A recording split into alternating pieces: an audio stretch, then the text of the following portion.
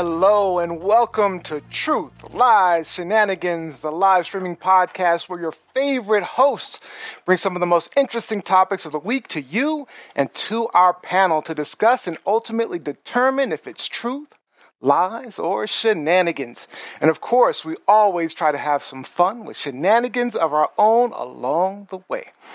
My name is Neo Nix, and I'd like to wish my dad and all the fathers out there and all the fathers that want to be fathers, like myself, a very happy Father's Day.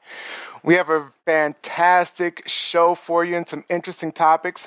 We'll start with our guest spotlight on president and founder of Rethink resource, Shane Harker. We'll be asking all about him and find out how he's helping to save our planet.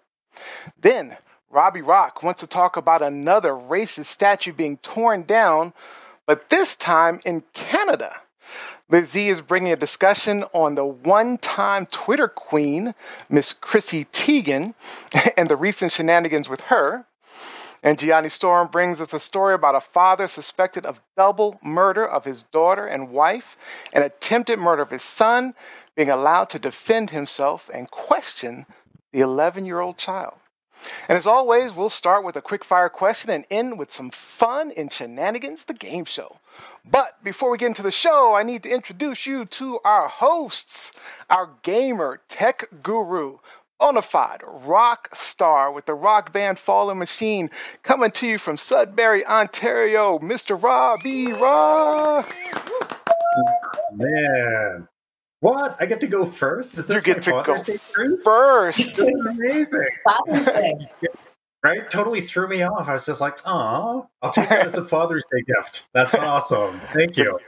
Yeah, I just want to give a shout out to my kids. I got some wonderful Father's Day wishes earlier in the day, and it just brightened my day. And we're still being COVID safe, and we're getting together in a week and a half for my daughter's birthday. So it'll be nice to have everyone together then. Yes, happy Father's Day, Robbie Rock. All right. And streaming from Atlanta, Georgia, our favorite model, actress, and co-host of TLS Unscripted, Miss Gianni Storm. Woo-hoo. Happy Father's Day to everybody, all the fathers out there and the single mothers. And I've been having a good week. I feel like I've been in the Amazon rainforest because it's been raining every single day of the week here in Atlanta. Oh, really? Is it raining down there? I didn't know that.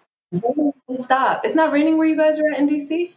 Wow. No, nice. It's beautiful. Kind of hot. Beautiful day. Beautiful day. You guys just have the cicadas. We'll have the rain. We did have some cicadas. It was raining cicada pee for a while.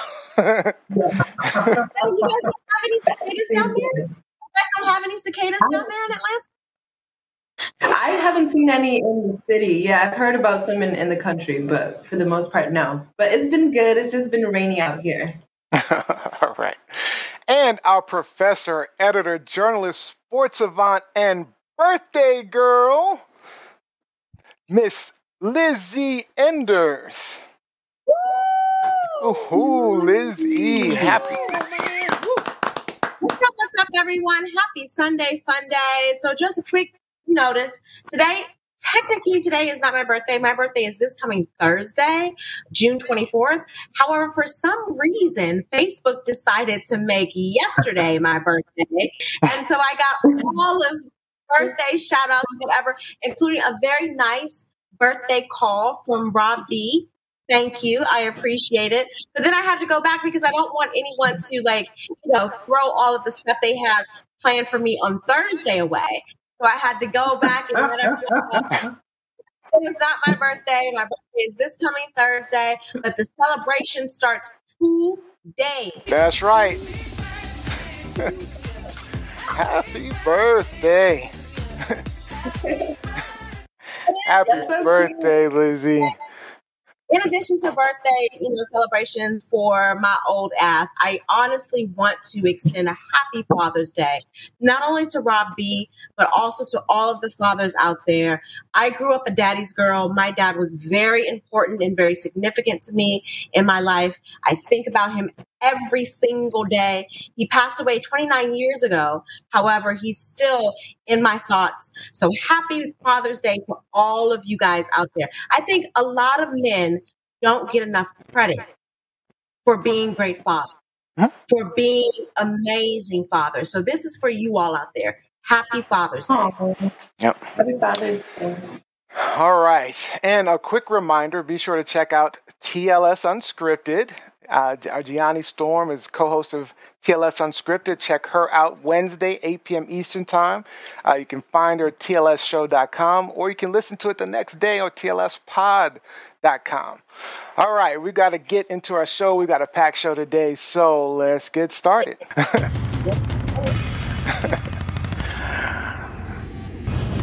All right. This week, after the Senate unanimously approved it, Joe Biden signed the law making Juneteenth a federal holiday. Now, for those under a rock this weekend, June 19th, 1865 was the day that the last of the unfreed slaves in Texas were informed of their freedom. So, my question to you is, what now? Let's start out with Lizzie Ender's birthday girl. What now? First and foremost, what now? We replace the word celebration to observation. We're observing Juneteenth. We're observing. Okay, observing. Robbie Rock? The national holiday recognizes an important event, but it doesn't correct current issues in the system. All right, Gianni? What's next? Reparations. Oh, you want reparations. Yeah, similarly, I want refund the police reform, take the money from corrupt cops and put it to better social programs. So now a lot of black people took to Twitter and TikTok pretty angry, actually, saying this is not enough, calling it performative activism. So are we happy with Juneteenth as a federal holiday or not? What do you guys say? Let's start out with Lizzie again. Yes, we're happy. And who said that this is the end result? Who said that this is where we're going to stop? I think we got to get out of this mindset that we can't multitask, that we can't ask for one thing while still having our foot on the gas and demanding other things. And I think it's offensive. All of the people, including a beautiful older lady named Opal Lee, who's 94 years old, who is from Texas, who has been fighting for getting Juneteenth recognized nationally for decades.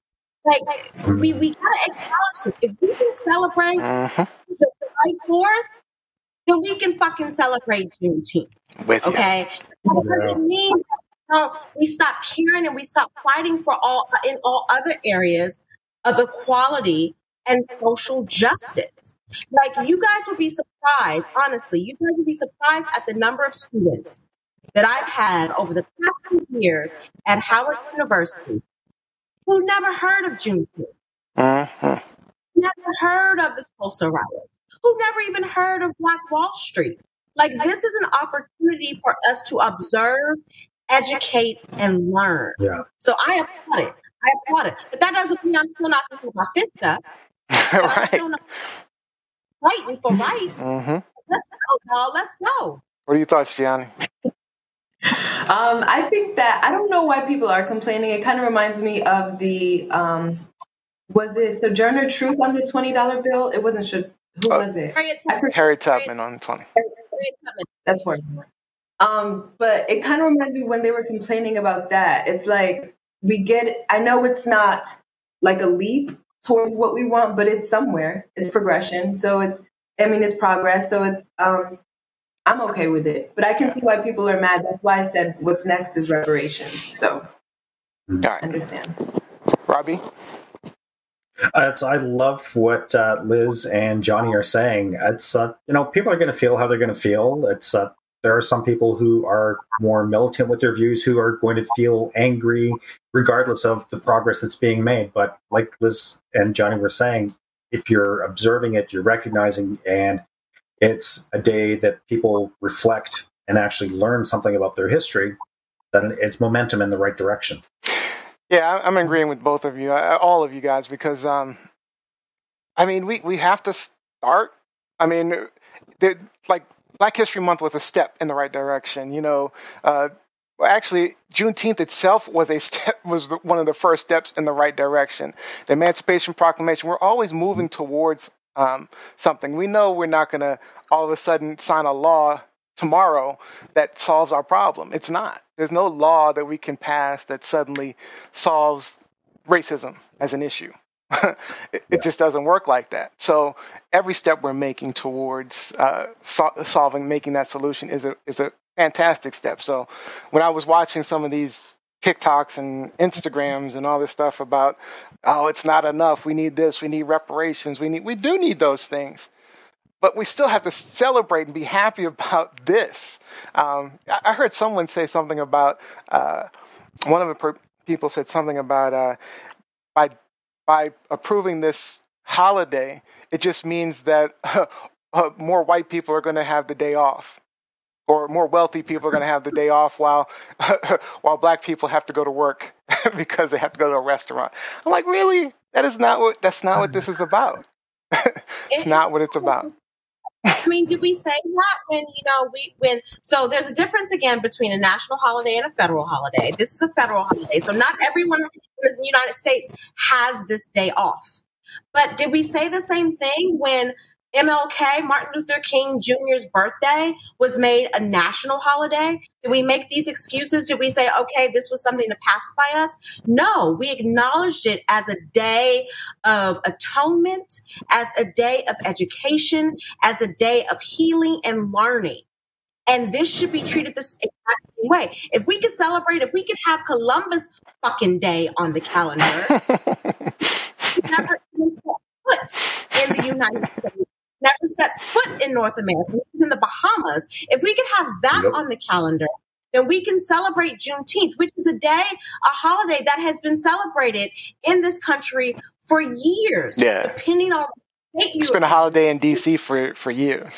Yeah, it's just not nationally. So now we're getting some national recognition and hopefully getting the opportunity to educate people about American history. All right. And as your token Canadian, I appreciate learning about Juneteenth. Did you say token Canadian? Dude. Love you, Rob. But it was absolutely an education because Juneteenth wasn't something I was familiar with until you brought it to my attention. So it is all about education and making sure that people understand the history and why it's important. Absolutely. All right. So that's our quick fire. And now let's get into it with our guest spotlight.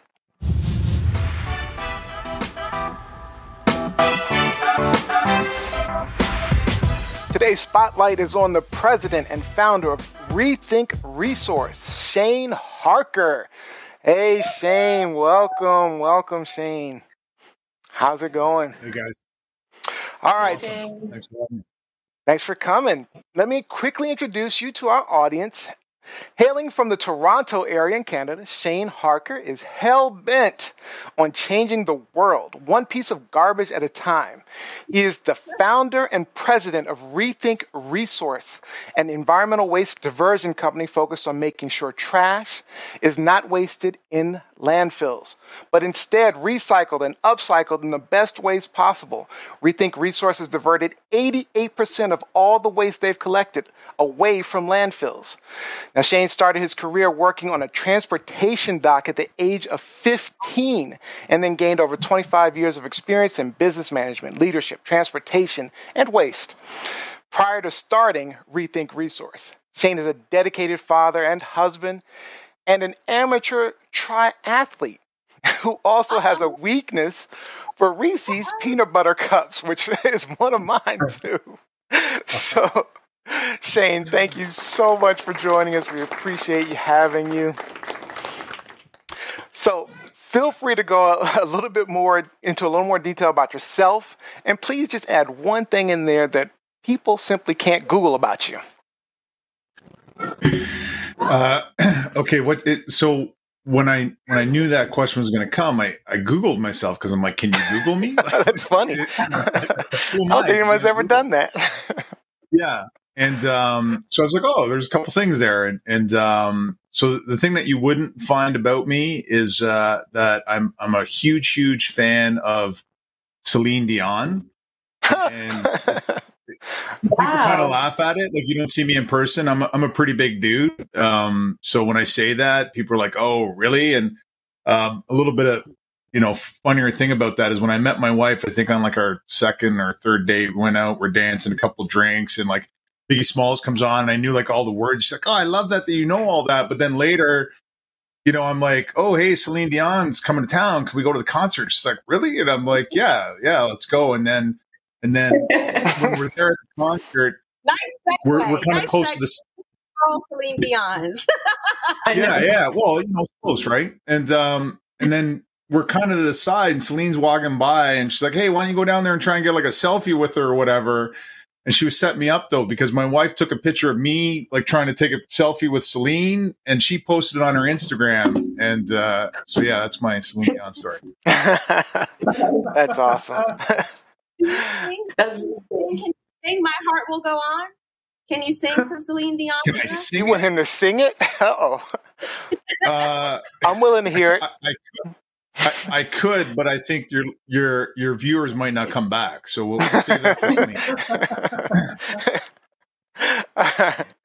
All right.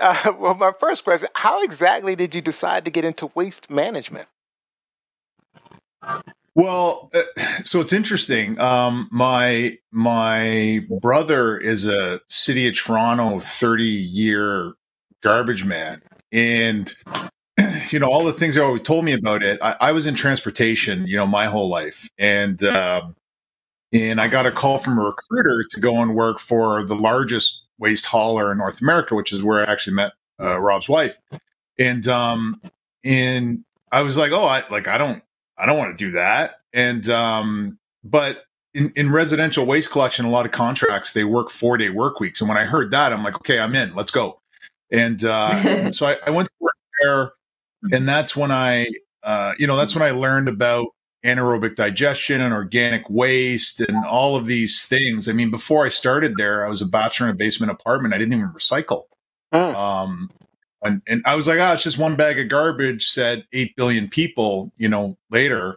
And then, when I got back into transportation, and when I was approaching 40, looking at my son and my wife, and I was quite successful in what I was doing, but something was missing. And so I wanted to start a business, and I quit with a very supportive wife, and it kind of morphed into Rethink Resource. So I love that. All right, Lizzie. Mostly because that's what I knew how to do. So well, hey, go do what you know.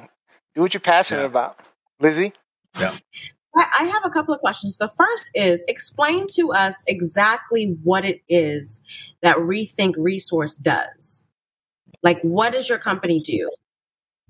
Sure. So we actually do a couple of things. And so the company started as a brokerage. I had managed employees for so long, and I kind of didn't want to do that. The plan was, I come to your business, hey, you have waste. We're going to introduce a recycling program. And as a broker, I could, get better pricing. So, we would charge you about the same, maybe less than what you were paying, but introduce recycling. And so I make a little bit of money. We divert more from landfill. Like, I knew that I wanted to have an impact in the world. Like I didn't pay myself for the first 3 years. I left a very lucrative job. And so I had to divert waste. And so that was the plan. But then the very first customer, the vendor couldn't do what we needed to do. So next thing you know, I'm picking up paper for recycling and cans and bottles in my Dodge Journey. And, shortly after, a couple customers, customer said to me, said, "Can you give us a diversion report?" And diversion reports are like, this is how much you divert, but it's not real data. It's averages. Like, you have 2 recycle bins, 2 garbage bins. On average, they weigh this much. So, he said, "Well, why don't you actually weigh the stuff you pick up?" I'm like, "Sure, we're not making any money, so why don't we make the process more inefficient?" But I knew data was important, right? And so we did it, and I'm like, we'll figure out how to make money eventually. And so, we did that for a couple of years. It was kind of a side hustle in the garage. And then, we focused on the business and started growing. And, one of my customers, so this gets into the sort of the second part of the business. So one of my customers got their diversion report, and they're like, hey, it was a burger shop in Toronto. He says, hey, we're only diverting 57% of our waste. How do we improve that? And I said, well, you're a quick serve, like it's a local burger shop, but it might as well be like a McDonald's or whatever else. It's all your packaging is garbage. And he said, well, like, how do you do? Like, I don't, like, there's compostables and biodegradable. And he's like, well, you're the green guy, figure it out. So you're the green guy. 2019, I actually went to the U.S. Composting Conference in Phoenix, Arizona. And what was key to me is I wanted to make sure that whatever we did, it wasn't greenwashing and it was like legit, because there's so much out there, green this and echo that. And so, I'd done a little bit of research and I figured out that there's actually compostable packaging. Pretty much anything you can get out of any, quick serve restaurant, you can get in a compostable. But so I went there to the conference and learned. And then I came back and we did a pilot and we swapped out all of their waste or their packaging, for compostables. But then the next step was that it's like, can you actually, nobody wanted to take the stuff. I'm like, could you actually compost it? So we again, I have a very patient wife. I built a pretty large composter in my backyard and we compost the stuff. Wow. And it didn't stink. When you get the recipe right, compost is a recipe. It didn't stink. And so we composted it. And then so we started Rethink Packaging. So now we sell only compostable packaging and we pick it up and we bring it to a composter. But the coolest thing we did was we took the compost, mixed it with some soil, put it outside the burger shop, and we grew lettuce and tomatoes in it. And then they died. What's the face, Liz? And I planted it too late. But the great thing about compost is we saved it till next year. And so the final sort of segment to this was, we ate burgers with lettuce and tomato on it that we grew in the compost that came from, that's awesome. The waste in the packaging. And so, down the road is Rethink Farms. They're trying to buy a farm now because I have to truck the compost 2 hours east of Toronto to compost it. So we're looking for a farm just outside of Toronto where we can do it locally. And then there's been some evolution on the data front, and we've developed our own software and stuff. And we're trying to get bigger. So there's some neat things coming there. But the meat and potatoes of it is packaging, pick it up, compost it, and that's what we do. That's wonderful. So you're just crazy. Segueing right into my next very short question about composting. So I am deathly afraid of dirt, bugs, worms, waste, all that stuff. And so I live in an apartment complex here, so I don't have to worry about composting. Like, we're required to recycle as best we can. Okay. But I'm hoping to be a homeowner in the next couple of years. And I have all of these friends now that have a compost. When I lived in Finland, that was when I was first introduced to composting. We had a big compost in the back, and I threw up the first time we went out there. And so what do you say to myself who's just like, oh my God, that's so gross. Like, I understand the importance for the environment, but to me, it's just gross. So you saw my face when you just said that you ate like vegetable compost. Like, what? That's so crazy to me. Well, so like, we're not, when I told my niece about this, she's like, oh, that's so neat. And I'm like, I didn't invent this stuff. This stuff's been going on forever, right? Yeah. Like farmers used to come into the city and bring vegetables, and they take the stuff out and they mix it into their soil, and it's the nutrients that go back into the ground. I mean, the vegetables you're eating probably, use most certainly cow manure as a fertilizer, right? So you just don't see it. And what I would say is grosser. Wait, I don't in a second, I'm going to tell you about black soldier fly larvae. You want to get grossed out? Google that, because that's a whole other thing. And so, black soldier fly larva. I'm gonna have to check it out. Actually, yeah, it's a particular kind of fly. Check it out on YouTube, and it'll see if I can find it right now. And then we're going to start that on the farm. We're gonna take food, or organic waste, and we're gonna feed it to larvae. And there's a couple companies doing this all over the U.S. and Canada. And then the larvae are like super efficient at converting that food into protein and fat, and then they feed it to fish or to chickens, right? Which just goes back into the food system. So But about the compost, so here's the interesting thing. My wife is like, hey, isn't that thing going to stink? And I was like, well, no, not if the recipe's right. Mind you, this is the first time I made the recipe, and I kind of lucked out. Like, I was like, yeah, babe, I got it. Don't worry. And I really did get lucky. But so here's the thing is, when you compost, if you do it right and you either turn it enough or you get air into it, it heats up and it goes up to, like, we got ours up to 73 degrees Celsius. It was above, and I don't know what that is in Fahrenheit, but it's hot. Water boils at 100 degrees Celsius here. And so it was above 70 for 10 days. And so when the recipe is right, it doesn't really stink. And the flies won't go to it and drop off the babies, so they don't get the maggots and stuff. So versus like if you put it in your garbage bag and it doesn't get picked up or the critters get in it, like in Toronto, raccoons are crazy and they rip the bags apart and there's, maggots all over the place. That's grosser than recovering. The premise of the company is Rethink Resource, to use that as a resource, right? And then there's a whole other side of it. When it goes to landfill, it creates methane gas and it's horrible for the environment and stuff. Mm-hmm. All right, so I got a picture of the was this black soldier fly larva. That's just for Lizzie. but there's a video. There's all kinds of videos on there where they do like a time lapse and they just like devour a fish, or somebody threw like a Big Mac meal in there or something. And they just kill it. Like they'll eat anything, except that you can put your hands in there. They won't eat you. Like if you're live. Yeah. I'm barely making it through the cicadas down here. Now we got, what is it called? Black what larva? Black soldier fly larvae. Okay. Y'all have to give me a minute. So they're worms? There. I'll get there. Let me get They're worms? Those larvae are worms, or are they flies? No, larvae is like the baby fly. It's a maggot, and it's just a particular kind of fly that eats more and converts it better into protein and fat. All right. Okay. Interesting. So let's get to some of these comments online. So question was, how wasteful are you guys?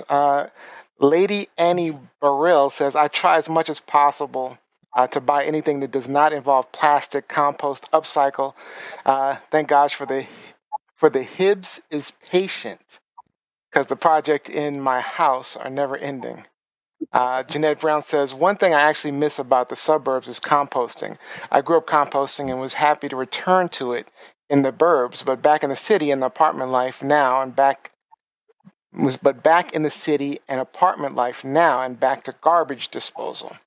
Jacqueline Robb says, my condo building recycles, but shockingly, my work building does not. Mike Wolf said, Lizzie, it's not like there's an option where your garbage magically disappears. You got to get rid of it somehow. Composting is the best way. I just don't like to think about it, but I'll get there. I will get there. I will get there. There's a whole, like, I met a whole bunch of startups around different parts of the U.S. Because so in Canada, most municipalities, even rural areas, have green bin collection. And in Ontario, I think it's by 2023, that every residential has to have access to it. There's certain states that have a mandate to divert organics from landfill, but there's all kinds of startups where you can sign up and they'll give you pails and you put your organics in there, they'll pick it up, and then they'll even bring you back the finished compost, which doesn't have any, critters or anything running around in it, but then you can mix it and grow some vegetables at home or something. Like, there's all kinds of startups in the US that are doing that. Nice. Yeah, I think that's missing here, because in most of the apartment complexes, condo complexes, they have like regular garbage, they have recycles, but not anything for organic living stuff. So I think that's the next phase. I think that's the next phase here. All right, we're going to go to Gianni Storm next. I was going to go to Rob B, but I want to go to Gianni Storm next. I actually had a question on any tips or advice you had for waste diversion, like something I could do, like something I could start. I know I can obviously recycle, but is there a step above that? That was my next question for him at the end. Good question. Well, so it's actually the step before that, right? And it sounds kind of cheesy, but we all learned when we were in school, reduce is the first R, right? So in my space, in my circle, the people that I connect with, I know a woman that sells these like zero waste kits. And when I met her, we went to like a cafe and they didn't have a green bin program for the organics. And she had like a mason jar that she put the scrap in there and brought it home. Right. So, I mean, that's next level. And so, I would say, as consumers, you can pay, like, spend your dollars at the places that do it. But I would say reduce is always, and I'm not perfect. I probably in the last, week or so, I went through a McDonald's drive-through. But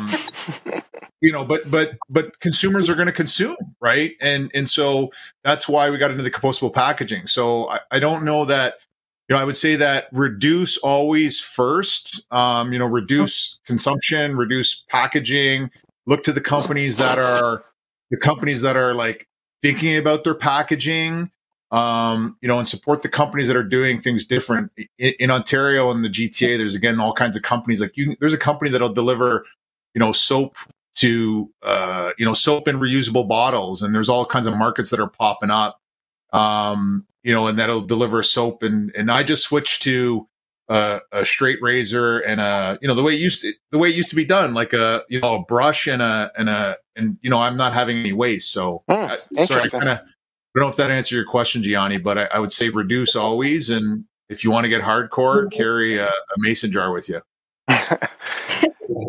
Yeah, that was actually going to be my question. My ending question is like anything that anybody can do. Sorry. It's sort of different. No, it was a great question. So what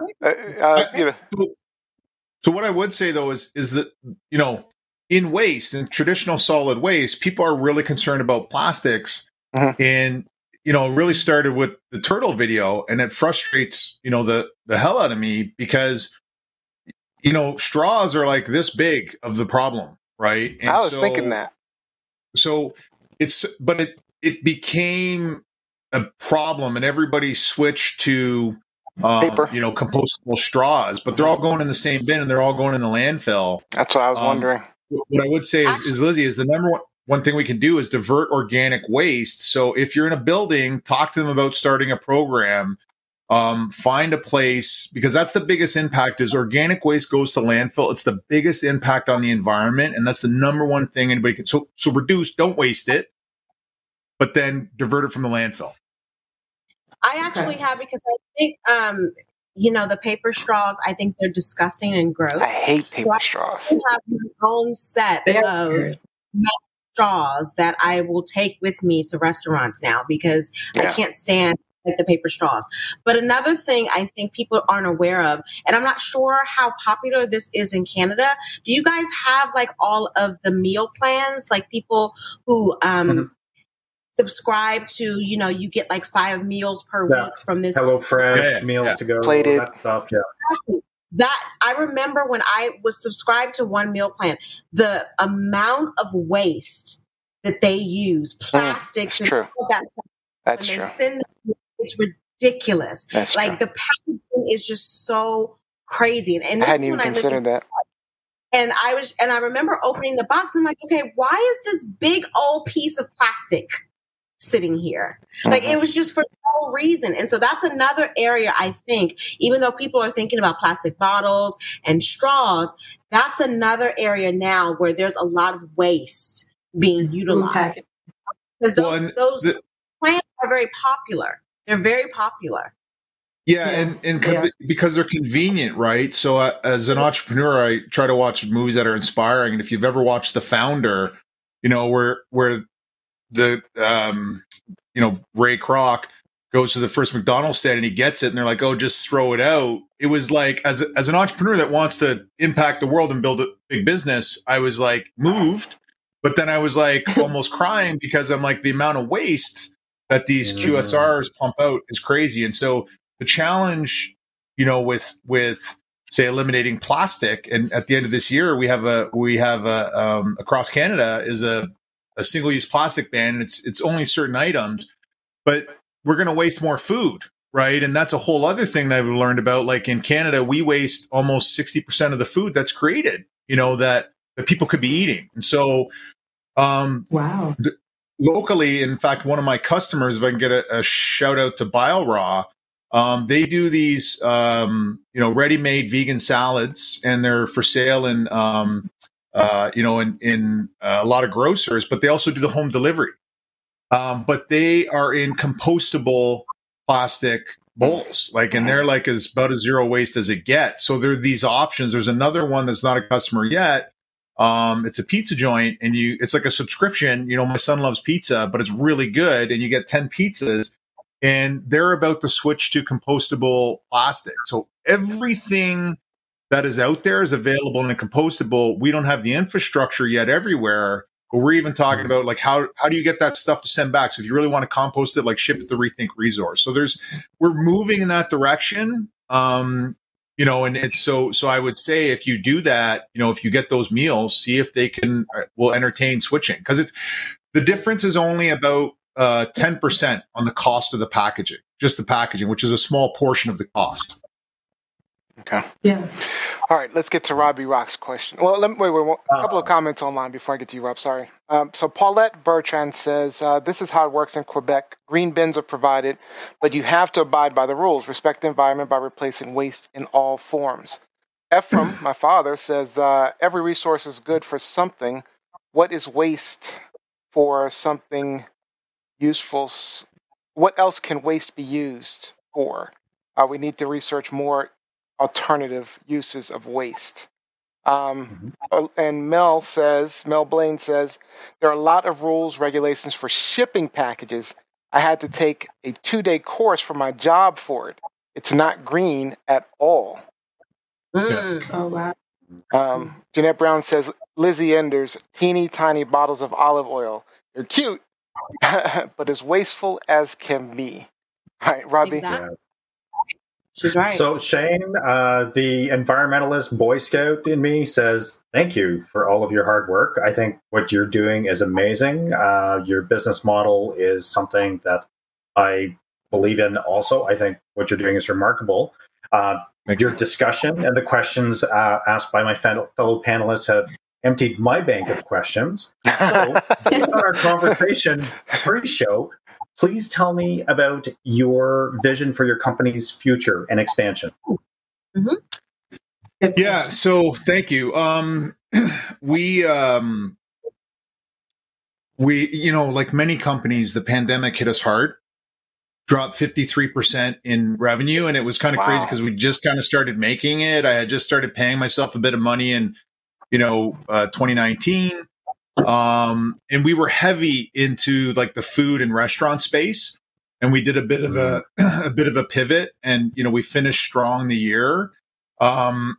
So we have our eyes set on remembering that I wanted to create impact in the world, and I used to work for the largest in North America, so I know that the market is out there. And I also don't like the snow.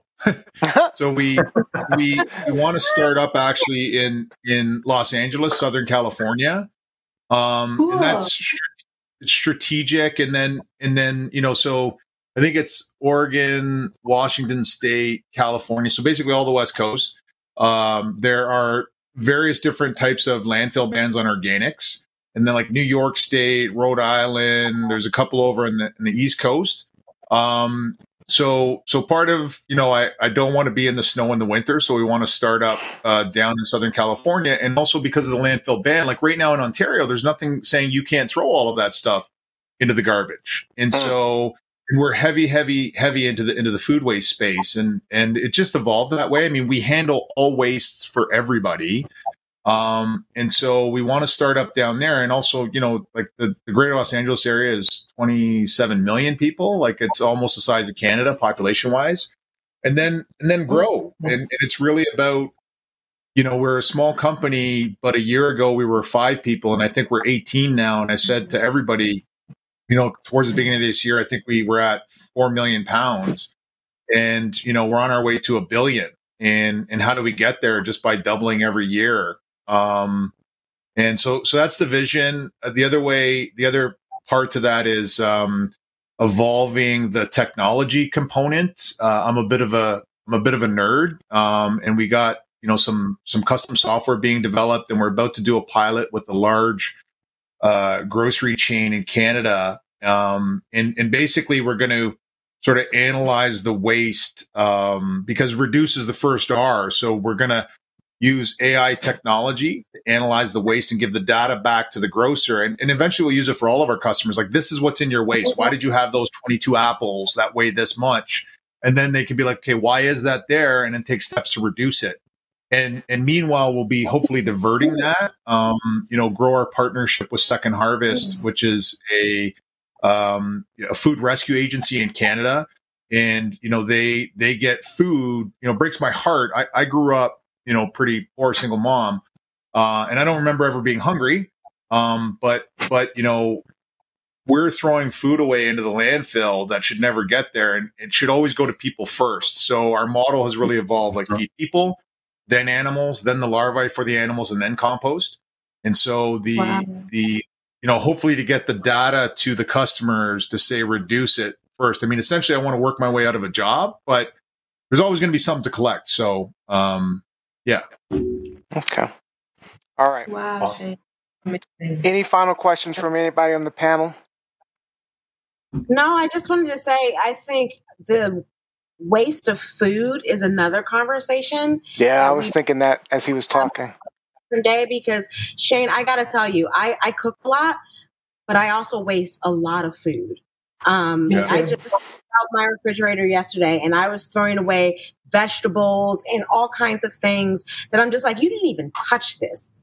And now it's trash. So I think that's another conversation that we may need to bring you back on. Yeah, I know there's a few things in my refrigerator right now that unfortunately I'm going to have to throw out. It's a problem. Same. It's a problem, man. Yeah. It's a problem. Yeah, it's a big problem. I was going to say one stat. Okay. Sorry, one stat I'll share with you about that is, and it was Second Harvest. They got with some universities, and I don't think there's been any research like this in the U.S. But in Canada, we waste nearly 60% of the food that's created for humans to eat. So, like when you think about it, we waste twice as much food as it takes to feed the country, and there's hungry people, right?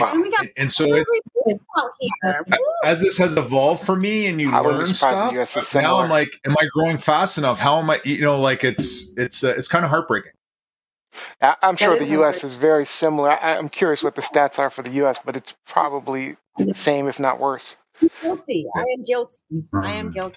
So Paulette Bertrand says, the world needs more people like you, Shane. Thank you for your concern in making this happen.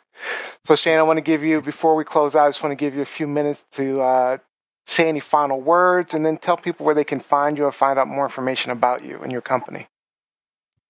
Sure. So I think the first thing I'll say is Happy Father's Day to my father. Because of COVID, I haven't seen him in 2 years. We just got our second vaccination this week, so I think we're going to be able to get to the island. Beautiful. In August. Mostly, I want to always, thank my wife and my son for their patience. My wife was carrying us for 3 years until I started making some money.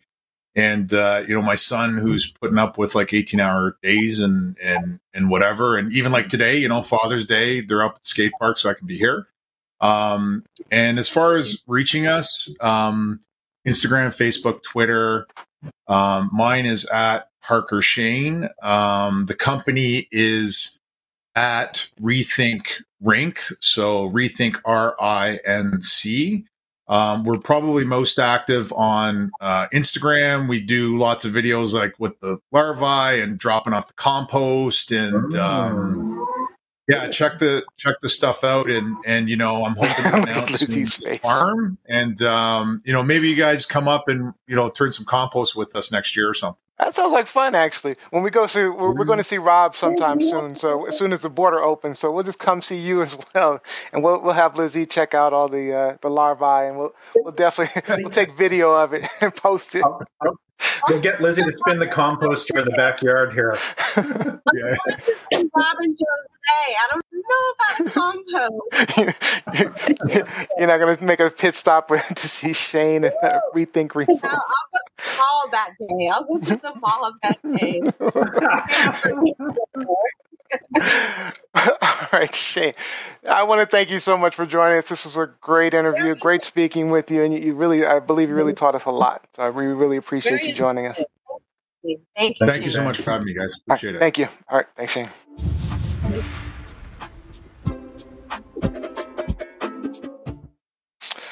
All right.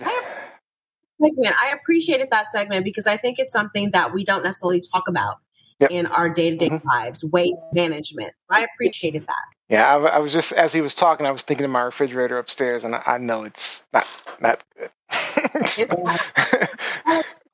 I throw out hundreds of dollars of food every month. It's disgusting. And, Robbie's not happy about that either, that we're like that. Because you know what? He is the Boy Scout of the group. It happens in every household. Joe and I have started using our green bin a few years ago, and we have our own composter in the backyard that we use for our garden and that we use for just general landfill in the yard. As I'm clearing rocks out of the backyard, well, it's nice to have something organic to dump in that will turn into earth. Yeah. Yeah, but Shane was a fantastic guest for sure. Oh, absolutely. All right, so it's time to get into our main topics. And if you've never been to TLS before, let me tell you a bit about how this part works. Each week, our hosts bring us topics in the news they want to discuss. That host will tell everybody what's going on, then our lovely panel will chat about it, sharing their unique points of view on the issue until we see our friend Gingy, who's celebrating Lizzie's birthday today. And that's when we know time is up, and it'll be time to hear from you, and we'll take your comments and questions online. Then at the very end, we'll check with the panel to see if they think this was truth, lies, or shenanigans. Now, keep in mind, for our podcast listeners on Apple Podcasts, don't forget you can join in the conversation live every Sunday, 4 p.m. Eastern. We stream on all major platforms, YouTube, Facebook, Twitter, at TLS Live Show or TLSshow.com. Let's get to it. Truth, lies, shenanigans. Let's start out with the birthday girl, Lizzie, today. You wanted to talk about your best friend, Chrissy Teigen. What's going on? Hush your mouth. She's never been a friend of mine. Cannot stand her, but we're not going to get into my opinion of Chrissy Teigen.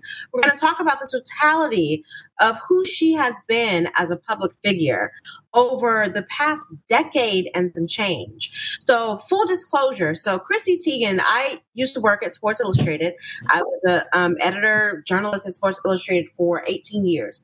Chrissy Teigen used to be one of our swimsuit models. Okay. Oh, that's right. Yep.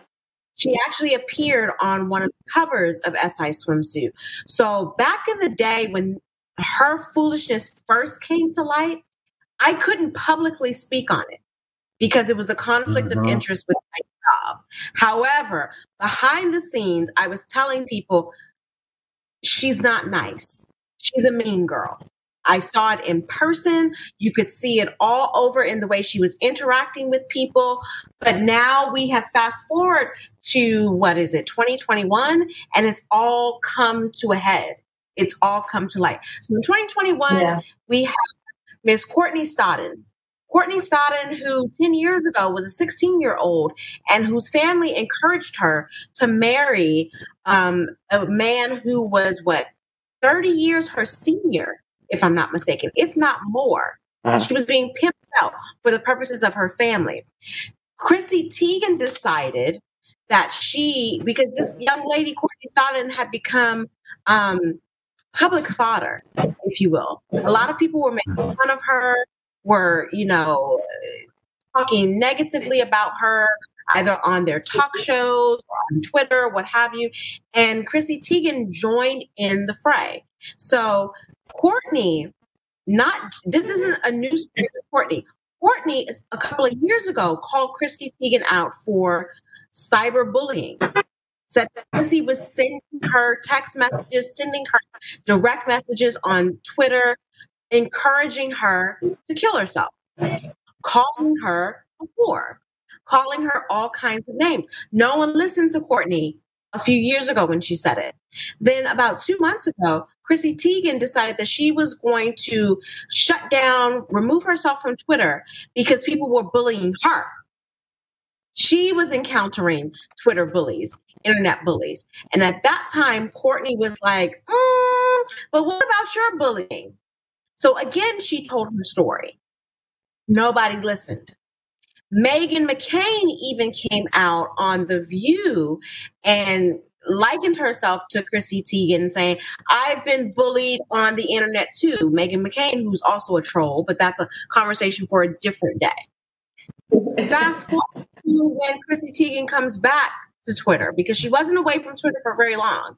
She came back, reintroduced herself, and appeared as a victim of cancel culture, of internet bullying.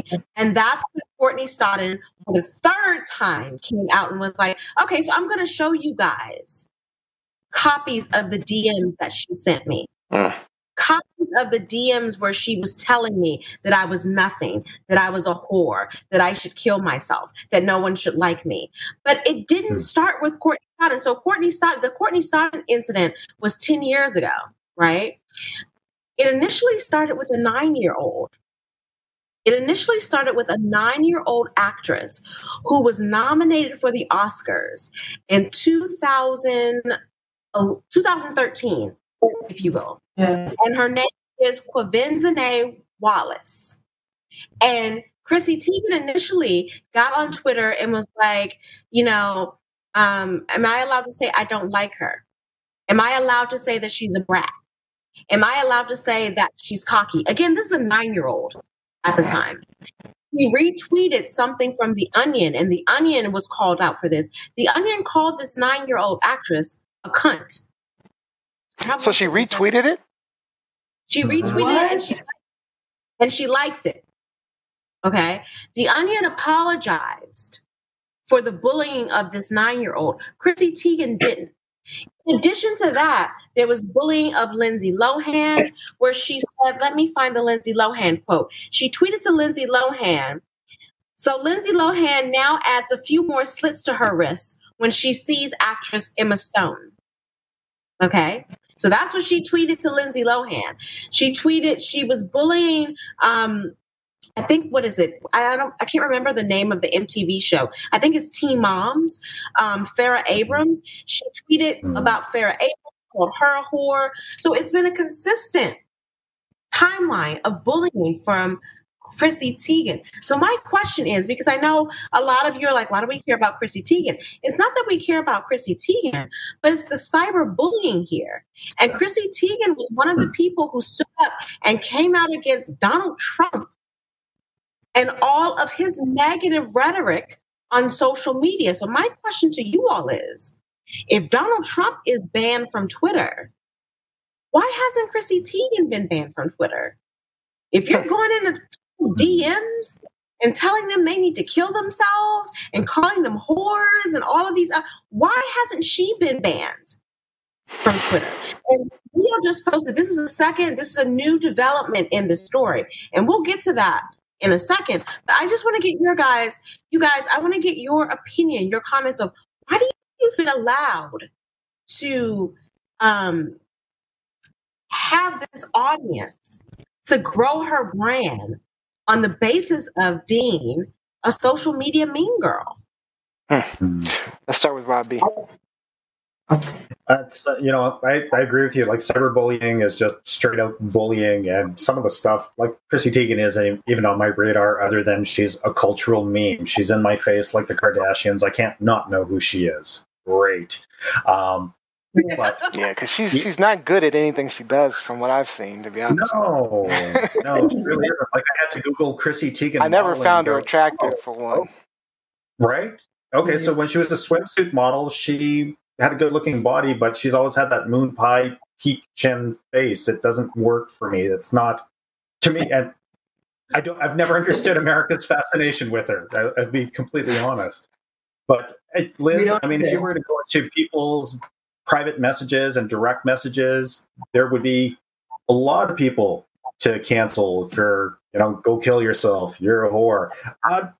I've been on the receiving end, just even as a gamer, some of the hate language that you feel when you put yourself online. It's pretty bad. You're definitely subject to it, yeah.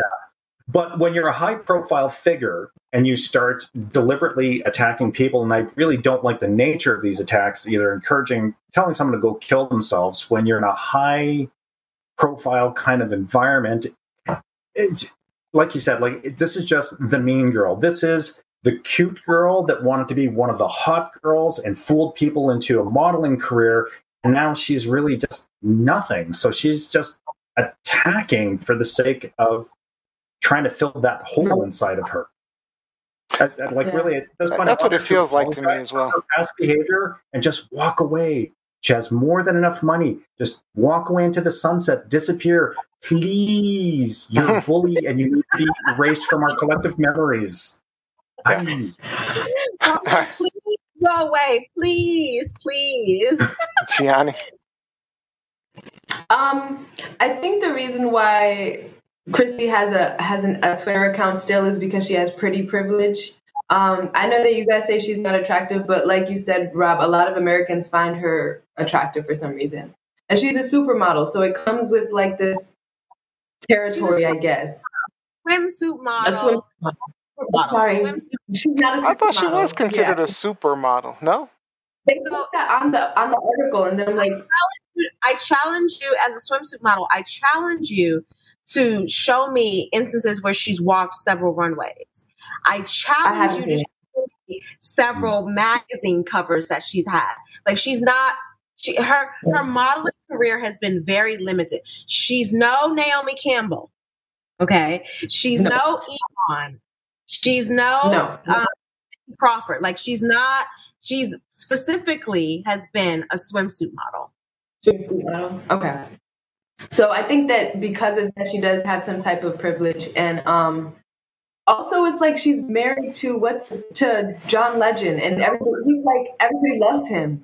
He's like perfect almost in people's eyes. So I can see why she gets some slack. But I think that the reason we are even talking about Chrissy and why it's so important is because it kind of, one of the articles, Liz, that you brought to us mentioned that within the scope of Chrissy's like rise and fall from Twitter, it shows a culture shift of what was accepted on Twitter or what was accepted publicly that versus now, and what makes her a good tweeter or a good person on Twitter. So I think that is interesting because we got to see it firsthand manifest into Chrissy, who was like a troll, and now it's like not cool to be a troll at all whatsoever. Yeah. Like I said, I mean, I've never found her attractive in any way, shape, or form. I mean, even as a swimsuit model, I didn't find her attractive then. So I've never understood the infatuation with Chrissy Teigen. I just want to point out Mike Winter's comment online where he said, "Not moon pie." I cannot. Rob picked up on that. Is like the internet name for her. Yeah, they do. I'm not going to go there, but I'm just saying. I certainly didn't. I don't think you should go there just because I don't want this to turn into a bashing. Okay, now we're bullying. I mean, and beauty's in the eye of the beholder. I mean, so but she's respectful. She's very disrespectful out there. Like moon pie, that's one of her monikers. One of her monikers. Yeah, but even though she is, she's rude to other people, you don't want to be like her. So, I tend to avoid those direct attacks and things, but it was funny. I'm not going to. He's not working. So I left Sports Illustrated in 2016. And I just remember looking around and being like, why are we still celebrating or giving credence to this troll? Because even in 2016, 2015, 2014 or whatever, she actually was probably worse back then because no one was really paying attention. There was the term cancel culture was not a part of our everyday lives. And so she allowed to do all of these things and she was celebrated for it. It like Gianni said, it's only been within like the past couple of years that we've like taken a shift and been like, okay, this is not okay. So recently, I think she should be canceled. Yeah. So, all right, as a whole, all right. That's how All right, let's finish. Let's get these comments, spend a couple minutes on these comments. There's a ton of comments for this.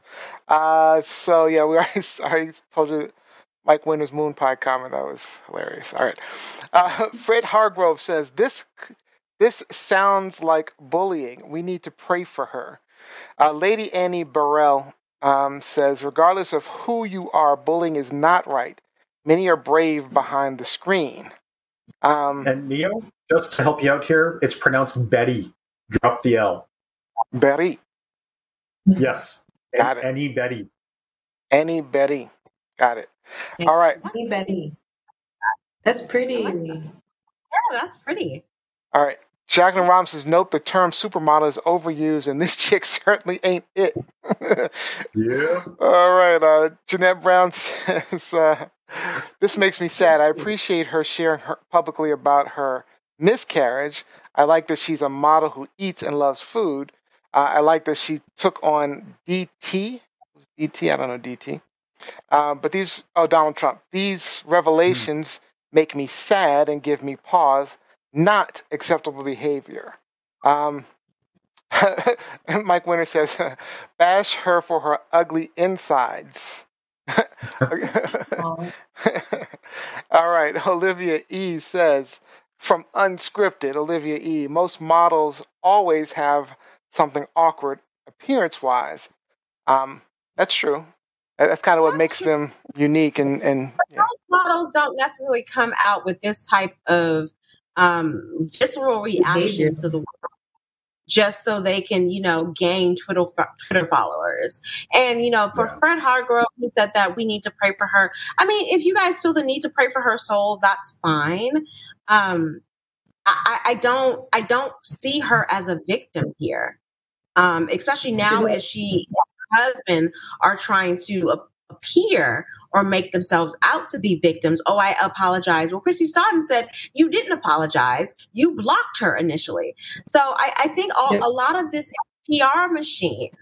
And again, my point is we can't treat her any differently than we treat someone like Donald Trump, who's had a social media platform and who's used it for ugliness, to incite ugliness. And she's done the exact same thing. And I think she's been treated, up until this point, I think she's been treated with kid gloves. Yeah. And so. Yeah. For sure. All right. So we've got to get to our next topic. So we call this truth, lies, or shenanigans. Oh, thank you. Good. Shenanigans. Shenanigans. She's a liar. I'm going with shenanigans. Lies, shenanigans. Definitely going for shenanigans. All right. So next up, we've got Rob B. Actually, we're going to go with Gianni Storm. Next up is Gianni Storm. You got a story about a dude on trial for killing his family. What's happening? What's happening with that? Yeah, so definitely a turn in topics, but a Florida man was actually on a trial for double homicide, I believe. He was accused of killing his girlfriend and their disabled daughter, and he also was accused of attacking his 8-year-old son at the time. So this opening statement from him has actually gone viral on the internet because a lot of people are poking fun at the fact that, well, one, you are defending yourself in a murder trial, very risky, and then two, just how he presents himself. So we're going to watch the video or a piece of it, and then I'm going to get you guys, I have a question for the panel afterwards. The evidence is going to show that we are under some of the most vicious, lying, fabricating, fictitious government you ever seen. By the time it's all said and done, you will see who is the mass murderers in Tampa Bay, the state of Florida. You will know why what occurred on March 18, 2018 occurred. And the evidence is going to show that law enforcement tampered with evidence to meet their such high burden of proof. Because originally, it wasn't enough. So we had to tamper with evidence. Since it was such evident already, but we still had to tamper with evidence. Go ahead, Gianna. Yes, so that was part of his very long opening statement. Like I said, it went viral. And I want to know, is he innocent? Do you believe his argument if you watch the video? And do you believe that he should have went on trial without an attorney or any defense besides himself? Oh, I can jump in on that. There's no way in the world he's not innocent. I mean, he's innocent. There's no way in the world he's innocent. I mean, it's possible they tampered with evidence or got the investigation wrong. All that is possible because they wanted to nail him. But, I mean, his son testified. Although what'd you say? No, I think that was the determining factor, that his son was able to sit there and testify and say. Although I do want to point out a deputy did adopt his son. So a police officer adopted his son. So, I mean, it could be, it's easy for them to put in their minds, the child's mind. Some, I'm just saying it's possible. There's reasonable doubt, but not reasonable enough for me. I think in this case, that's what happened. The deputy adopted his son because the son's mama and sister were brutally murdered. Yeah. And the son said, "Mom did this to me." Like, the little boy was saying what happened to him well before the adoption process began. Mm-hmm. So I think that has nothing to do with it. I mean, I'm just saying. But what was your question, Gianni? I'm sorry. What was your question? The question was, is he innocent and should he have went on trial without an attorney? Sorry. I mean, that's one of the rights you have as an American citizen. You have the right to defend yourself. And so do I think it's law? It's a part of the Constitution. Do I think that he should have done it? No. But it was his right to do so. I think a lot of people also took exception to the fact that, his son was asked to testify, was forced to testify. And again, a part of our legal system requires that, the defendant has a right to see their accuser. They have a right to stand there and look at and hear what their accuser has to say to them. Now, in the case of this young man, he wasn't in this little boy, his son, he wasn't in the courtroom. He was in another location. He was on closed circuit television. He had, what do you call it? Help me out here. A service animal with him. In case he, I didn't even realize that. Didn't pay attention. Yeah, he had a service animal sitting there with him, and he had like his counsel with him. He had his psychologist with him. But this case is and it's awful as it sounds. And I know it sounds awful. However, this is the legal system.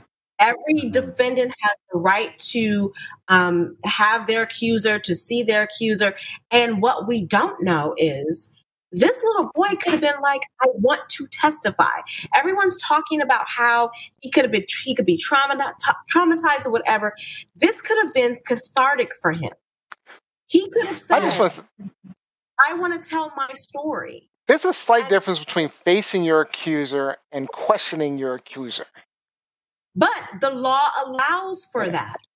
Like that's what the law, like, especially an 11-year-old child. I mean, there has to be exceptions for children. I'm sorry. Why? But why? Because it's children. They're more important than justice sometimes. Because you alluded to the fact that the person who adopted this child could have influenced his testimony. Someone else could have influenced his testimony, and he could be lying. We don't know that. That's why we need to hear his testimony under oath. And again, we don't know what this child said to his lawyer, to his counselor, to the court.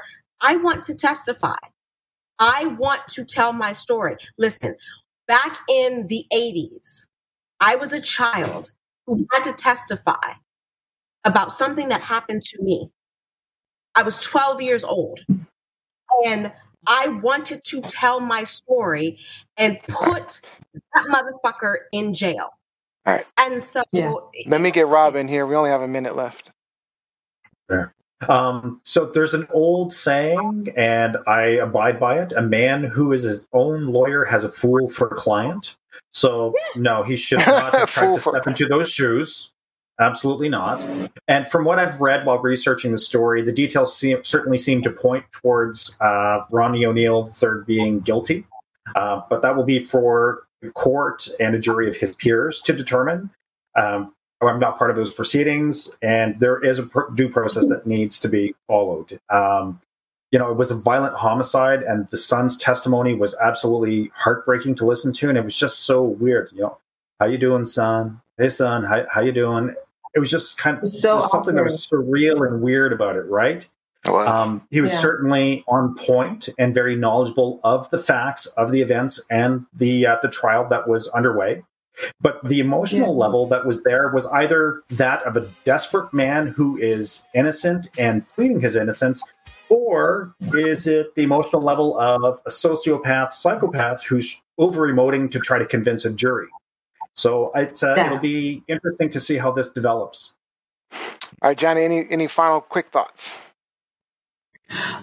Just Rob, that was a really good breakdown because I was thinking about it. I have a very I try to be as reasonable as possible and see all sides of things. So from his point, in my mind, I'm like, if I was to defend myself on a murder trial, I'm innocent 100% because there's no reason I would even test those waters. I have to be proven innocent. So like you said, Rob, it's either a man who's desperate and innocent, or it's a man who's just psychopathic, or he's just crazy, So I think it's the latter. I think he's crazy. And yeah. There's something there's something a little off. There's no question, especially the way he was yelling at it. He's not the first murderer to, decide that they're going to defend themselves. This happens a lot.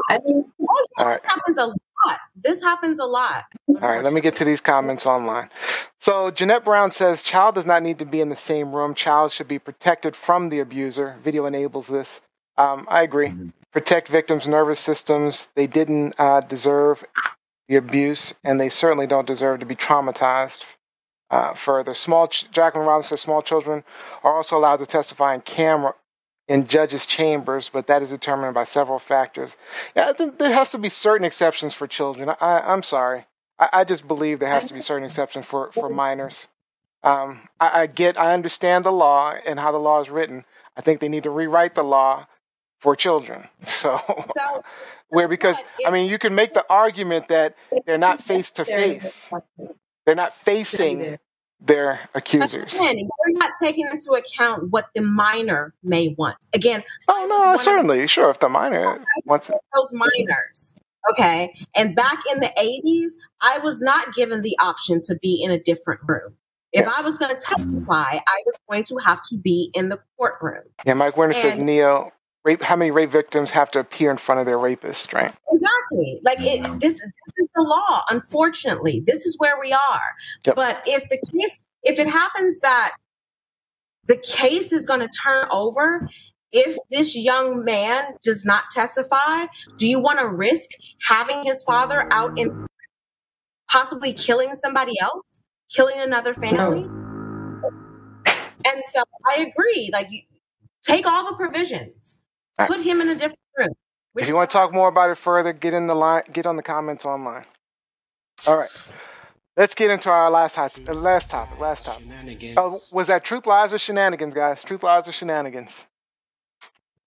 Lies. Shenanigans again. Shenanigans again. Courtroom shenanigans. Okay. All right. So now we've got Rob B. Rock. They're tearing down racist monuments again. But it's around your way this time. What's going on? Well, last week I had done a story about the 250 children's bodies that were discovered at the site of a Kamloops residential school. And as a result of this, it's a different climate in Canada. It's definitely a more woke conversation that's happening. So the statue of Egerton Ryerson, who was the founder of the residential schools, has been vandalized. It was painted with red paint and everything just to symbolize what had happened. But the city of Kingston, Ontario, has a statue of John A. Macdonald, who is Canada's first prime minister. But the Kingston City Council, due to John A. Macdonald's role as an architect of Canada's residential school systems, he's the one that enacted it, who put it into law. Quickly, can you describe what the residential school system is? The residential schools were a program that was federally sanctioned but run by religious institutions. And what they did is they took the Indigenous population and they were trying to provide them with a more Eurocentric education. It was it was a program to assimilate the culture into Eurocentric values and education. So, and really, it did so much damage to the Indigenous peoples that we really need to correct these things. Uh-huh. So, the city of Kingston, the city council voted to remove John A. Macdonald statue from City Park, which is just a public park, a large public park in the area, and relocate it to the Cataraqui Cemetery, where he's buried in the city. So the event did attract a variety of spectators and protesters. There were Indigenous groups that gathered to form a drum circle in the park. There was also a small group holding Canadian flags and playing bagpipes that briefly blocked the work. But after a brief conversation with the police services that were there, they broke it up, and there was no violence that took place during this entire event. Some residents feel betrayed by the city councils by their decision to relocate the statue. But Councillor Greg Rivard, who brought forward the motion, was quoted as saying, "A statue is not history. By removing Sir John A., it's not removing any history. A statue is symbolic of something, and I don't think that right now that the statue is symbolic of the right things." So City Park was meant to be enjoyed by all residents. And I mean, I can appreciate that it might be hard to enjoy family time at the park if you or a family member is a residential school survivor. So I personally applaud the city council of Kingston, Ontario. And I want to get your thoughts and opinions. Did the city council of Kingston get this one right? Johnny? I think so.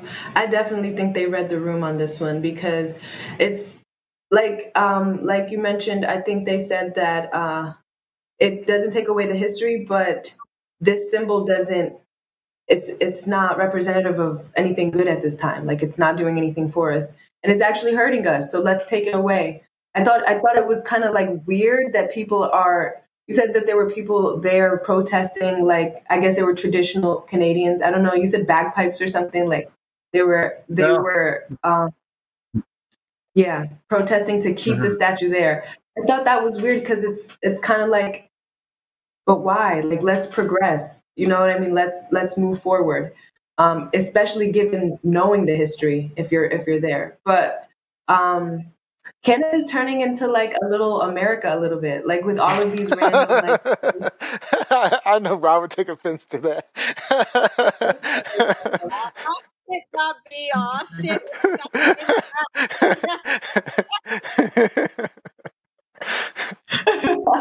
Giving that the middle finger, huh, Rob? I think they did a good job in taking the statue or moving it to his gravesite. Yeah, I'd have to agree with that. The decision to take it down. I mean, it's similar to what's happening in the U.S., when we have all these racist Confederate soldiers who propagated racism and, decided that they were probably a lot of the people that killed a lot of slaves. And it's just, it's time to move on past those histories. We recognize what they are, who these people are, and they're not people who need to be celebrated. So I'd say, I like Jeanette Brown's comment, put it in a museum. I don't even like the fact that they're leaving it over his gravesite, because that's basically the residents paid for a memorial over his gravesite. So I say put it in a museum somewhere and just close it off, and then make sure we give him his footnote in history of this horribleness that he did. What do you think, Lizzie? That's true. I agree. Public statues mean public celebration. And these people should not be celebrated. There's a difference between celebration and fact. If you put it in a museum where it belongs, it's not celebration. You are alerting the public of factual events, something that happens. If you put it in the public, you're celebrating these people. You're like, and that's not what we should be doing. And if the public decides that this should not be celebratory, then there you go. Like, we're not saying that there isn't a place for this. It's just that a lot of these supporters don't think that a museum or something else is the right place. Listen, if you want to celebrate this person, you buy some property and you put it on private land. There you go. Do your But since these are public, this is a public space, this is something that taxpayers are putting money into, then no. If the public says no mas, then no mas. Get rid of it and put it where it belongs. And I want to see instead of like celebrating them, I want them to be noted for their horrible things that they've done in history. I want those things to be noted and cleared.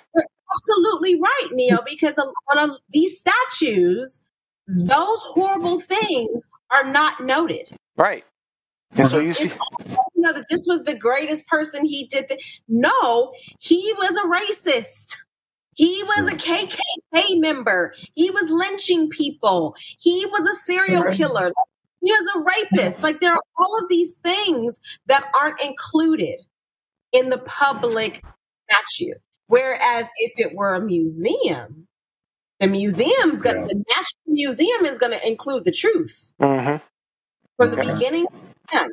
All right, Robbie, final thoughts on you. Yeah, it's like these national monuments should have an asterisk, right? Okay, here's the Washington Monument. It's this amazing thing. Asterisk. George Washington owned slaves. Oh, shiza. Yeah. But it's to teach the real history. Right? Because I recognize the importance of John A. Macdonald in Canada's history because he was our first prime minister. Well, okay, that's a big deal. Did he do certain things right? Sure, he moved Canada towards the next step. Were there a lot of things that were wrong with that? Well, yeah. I mean, unfortunately, North America is the last conquered land, if you will, and there's still a lot of atrocities that need to be ironed out. There's a lot of history that needs to be unearthed, and we just need to keep talking about it, moving the conversation in the right direction. So I applaud, again, the City Council of the City of Kingston for reading the room and doing the right thing. All right, real quick on these comments online. Jeanette Brown says, devastating, horrifying, connected to alcoholism that is rampant on reservations. Yes, put in the museum. Jacqueline Robinson, you will never find memorials of Nazis in Germany. And Mike Winter says there are zero.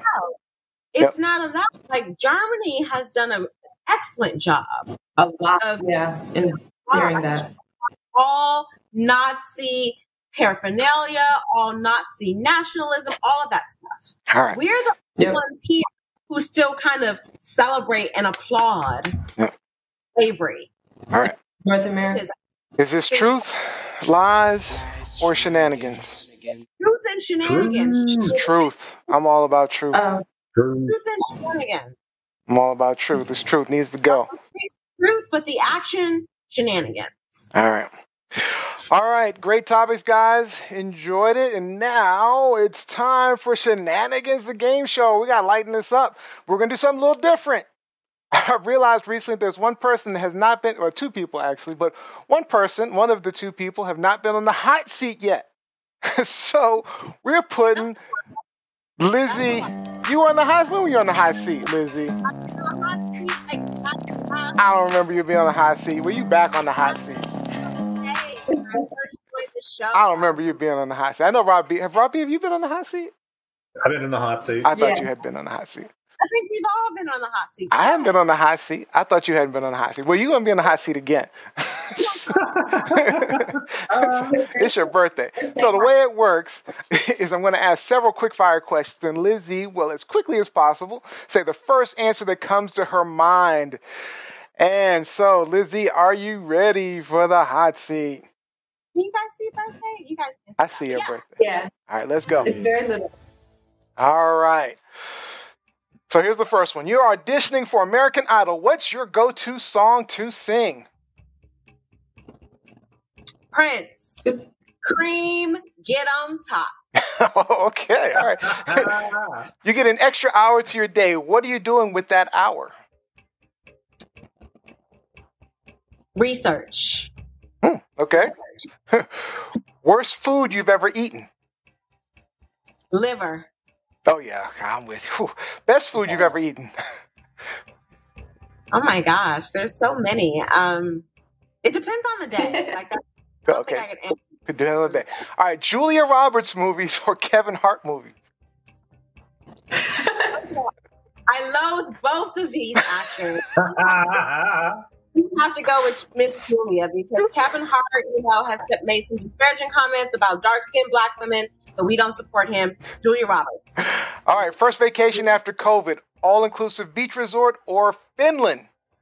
Finland!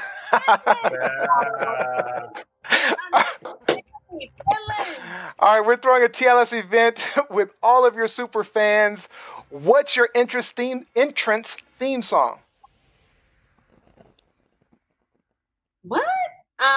That's hard.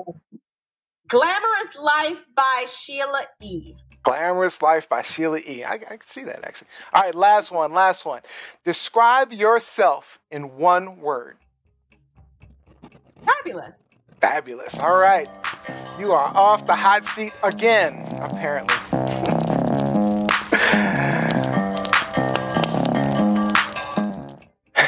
All right. Good job. Let's get this in again. Gotta celebrate the birthday. I'm old, though. I'm old. She's old. All right, we got 1 minute left. Let's get in some shout outs.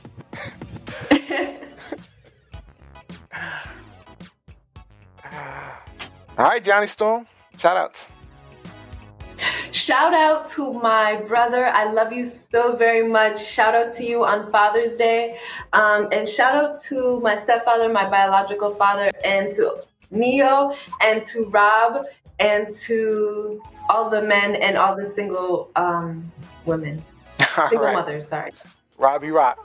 Well, to build on that, I want to give a shout out to all of the dads, the single moms, same-sex, non-male couples, non-binary, gender-neutral parents, and anyone else in the mix that I may have missed. A very happy, all-inclusive Father's Day to all of you. I've seen some social media posts attacking Father's Day, saying that it's not inclusive. You know what? If you're filling those shoes, then absolutely you are to be celebrated today. Who's attacking Father's Day? SJWs. SGWs. All right, Lizzie, shout outs. That made me cough. That's so ridiculous. Shout out to my new job, the Undefeated, and my interns fellows. It was a rough week, a lot of deadlines this week, but we got 3 stories up for my interns online this week. So I'm very proud of them and looking for bigger, better stories over the course of the next year. So I'm very proud of you guys. Shout out to you. All right, I got to give my shout out to my dad. My dad, love you, Dad. So I appreciate everything you've done throughout my life, and you've always been supportive and provided kind thoughts and words with everything. So I thank you for just being you. And our final shout out. Shout out to your dad because he tunes into the show. Every show. Yeah. All right. And our final shout out goes to a winner of our pet shenanigans of the week, Lisa Young. Thank you. She provided a photo of her beautiful, huge German Shepherd sitting on top of her kitchen island with the caption, "My dog when I'm trying to teach my students from home." To see Lisa's pup and all of the beautiful pets, go to your favorite pets photo. Or post your favorite pet's photo. Make sure you join our TLS Pet Shenanigans Facebook group. The photo with the most likes and comments gets a TLS shout out each and every week. All right, and that is officially all the time we have for today's show. I'd like to thank you guys for joining us. We hope that maybe you learned something, gained a new perspective, or even got some things off your chest. Don't forget, like, follow, and subscribe. Tomorrow, check out YouTube for clips at tlsshow.com. And the next TLS Live show is on June 27th, 4 p.m. Eastern. We'll have a guest host sitting in for Lizzie. Jose will be joining us. And don't forget, this Wednesday, 8 p.m., Gianni Storm, Olivia E. will be going unscripted once again. And the birthday girl, the hot seat winner, final thought for the day. It's my birthday on Thursday. I'm going to be bombarding everyone with a lot of Liz E, Elizabeth Eleanor fabulousness. So, okay. All right. Yes. Yes, and happy birthday, Lizzie. Happy Father's Day, everyone. Thank you, Shane Harker of Rethink Resource, for joining us. Check out Rethink Resource at www.rethink-resource.com. Thank you, Gianni, Rob, Lizzie, and people behind the scenes, Jose, Olivia. Most importantly, thank you for joining us. And we will see you guys the next time.